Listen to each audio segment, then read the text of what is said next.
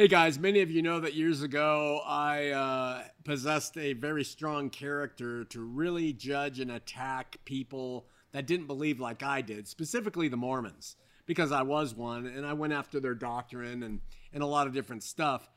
And that's something that we are prone to do in our life as Christians, to look around at people who don't do what we do and kind of attack. Because I was LDS, I would deem Mormonism wrong in part because the founder of Mormonism and the guy who followed him primarily, Joseph Smith and then Brigham Young, in a number of ways had some real sketchy things going on in their personal life. So I use that. Look at that. He did this. He did that. They did this. They did that. Therefore, I would say everything they taught is suspect, right? And that's a common way that we do things. I would also look at the moral integrity of other religious leaders and consider their teachings better because they didn't have any skeletons in their closet. So what I was doing is I was basing the person and what they taught off their moral character. If they lacked moral character, if they had defects, I would say the things they taught were wrong. And if they didn't have any skeletons or defects, I would say or suppose, judge what they taught as better. Now, we do that because that's what Jesus was. He was a perfect example in terms of love and life. And so we see him that way, and so we judge his teachings the same. However, teachers of the word and people who preach doctrine and philosophy are not Jesus. They're men and women. And so I think we make a mistake in looking at their person and judging what they have to teach off of that. I would suggest another way after having gone through it and taught through it and everything else. So, I could look at Martin Luther and I could say, well, he was an anti-Semite. He was definitely misogynist. Therefore, Luther was wrong in his assessments.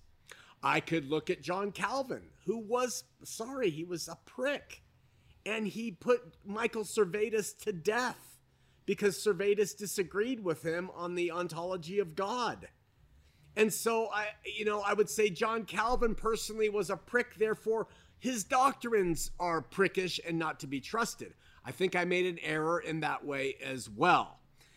Certainly, we want people who claim to represent or speak for God to at least try and live up to the teachings of Christ. I mean, it's just kind of normal. Christ was perfect. His teachings, therefore, perfect. But if we start to assess the individual, and we take the way we see them and we assign it to what they taught, we're making a mistake because all individuals are faulty. We recently had something happen in our world with Ravi Zacharias. Okay? Ravi Zacharias, in terms of what he taught, has an ingenious body of work that nobody ever criticized. Well, he dies, and we find out the guy was like a moral reprobate. He's having sex with all these women. He's preying upon them in the name of Jesus and everything else. And the Christians come forward and say, he was bad, his teaching's bad. I think it's a mistake because I don't think Ravi Zacharias and I don't think Billy Graham, and I know me, and I don't think any other person who speaks about religion's perfect. So if they have any defects, and we use this logic, then everything they say should be considered wrong. It's a mistake in our thinking and how we view the world. I now see attacking the failures of religious leaders kind of a waste of time. And I think that we should just assess people by their love. What kind of selfless agape love did they personally exude for others around them? If they are committing adultery, they obviously aren't showing that sacrificial love to their spouse and people involved. So yeah, we can say that that person had difficulty with loving others, and we might not respect them very much. But at the same time, we need to take what they teach and assess that separately. I think the commingling of the speaker and the message they have is just stupid. And I've done it. I've done it myself. And I've done it hypocritically because I'm not without sin. So what am I doing casting the first stone? So the way we assess people should be on one basis. How did they love sacrificially like Jesus did in his life? Ravi failed in that. Joseph Smith failed in that. Martin Luther failed in that. John Calvin failed in that. I fail in that. You fail in that. Okay? So, but we have mercy, right? But then we take their doctrines and teachings and we judge them separately from the one who gives them. Okay?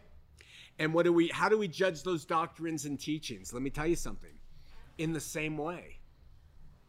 Do their teachings, the doctrines they promote, do they lend to encourage and produce agape love in those who embrace them, or do they not? And so with the person and with what they teach, love is the way we assess their teachings.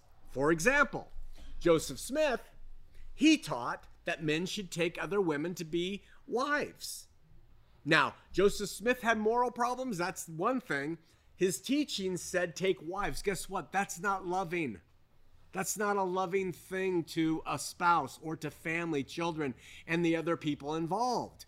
So we can see that his doctrine failed in producing love in those who adhere to it, and you can reject those doctrines. Brigham Young taught that if you find a black man and a white woman together, you should take a javelin and drive it through their hearts. That is post-Jesus Christ overcoming sin and death for the world selflessly. That is wrong. That teaching's errant. So we can see, forget what Brigham was like as a person. His teachings don't lend to love. John Calvin, he had all kinds of teachings that were good, but he inserted teachings that didn't show a God of love.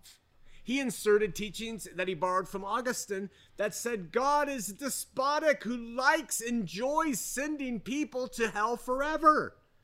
That doesn't lend to a God who is love. And so all you have to do is instead of commingling the person and the teachings, look at them separately. When we look at Ravi Zacharias, we could say, yeah, Ravi had some issues. How were his teachings? Pretty darn good. Yeah, see? You see the difference? Are men and women hypocrites in the faith? We all are, because none of us walk perfectly. So every teacher, every pastor, every priest, every reverend will have skeletons in their closet.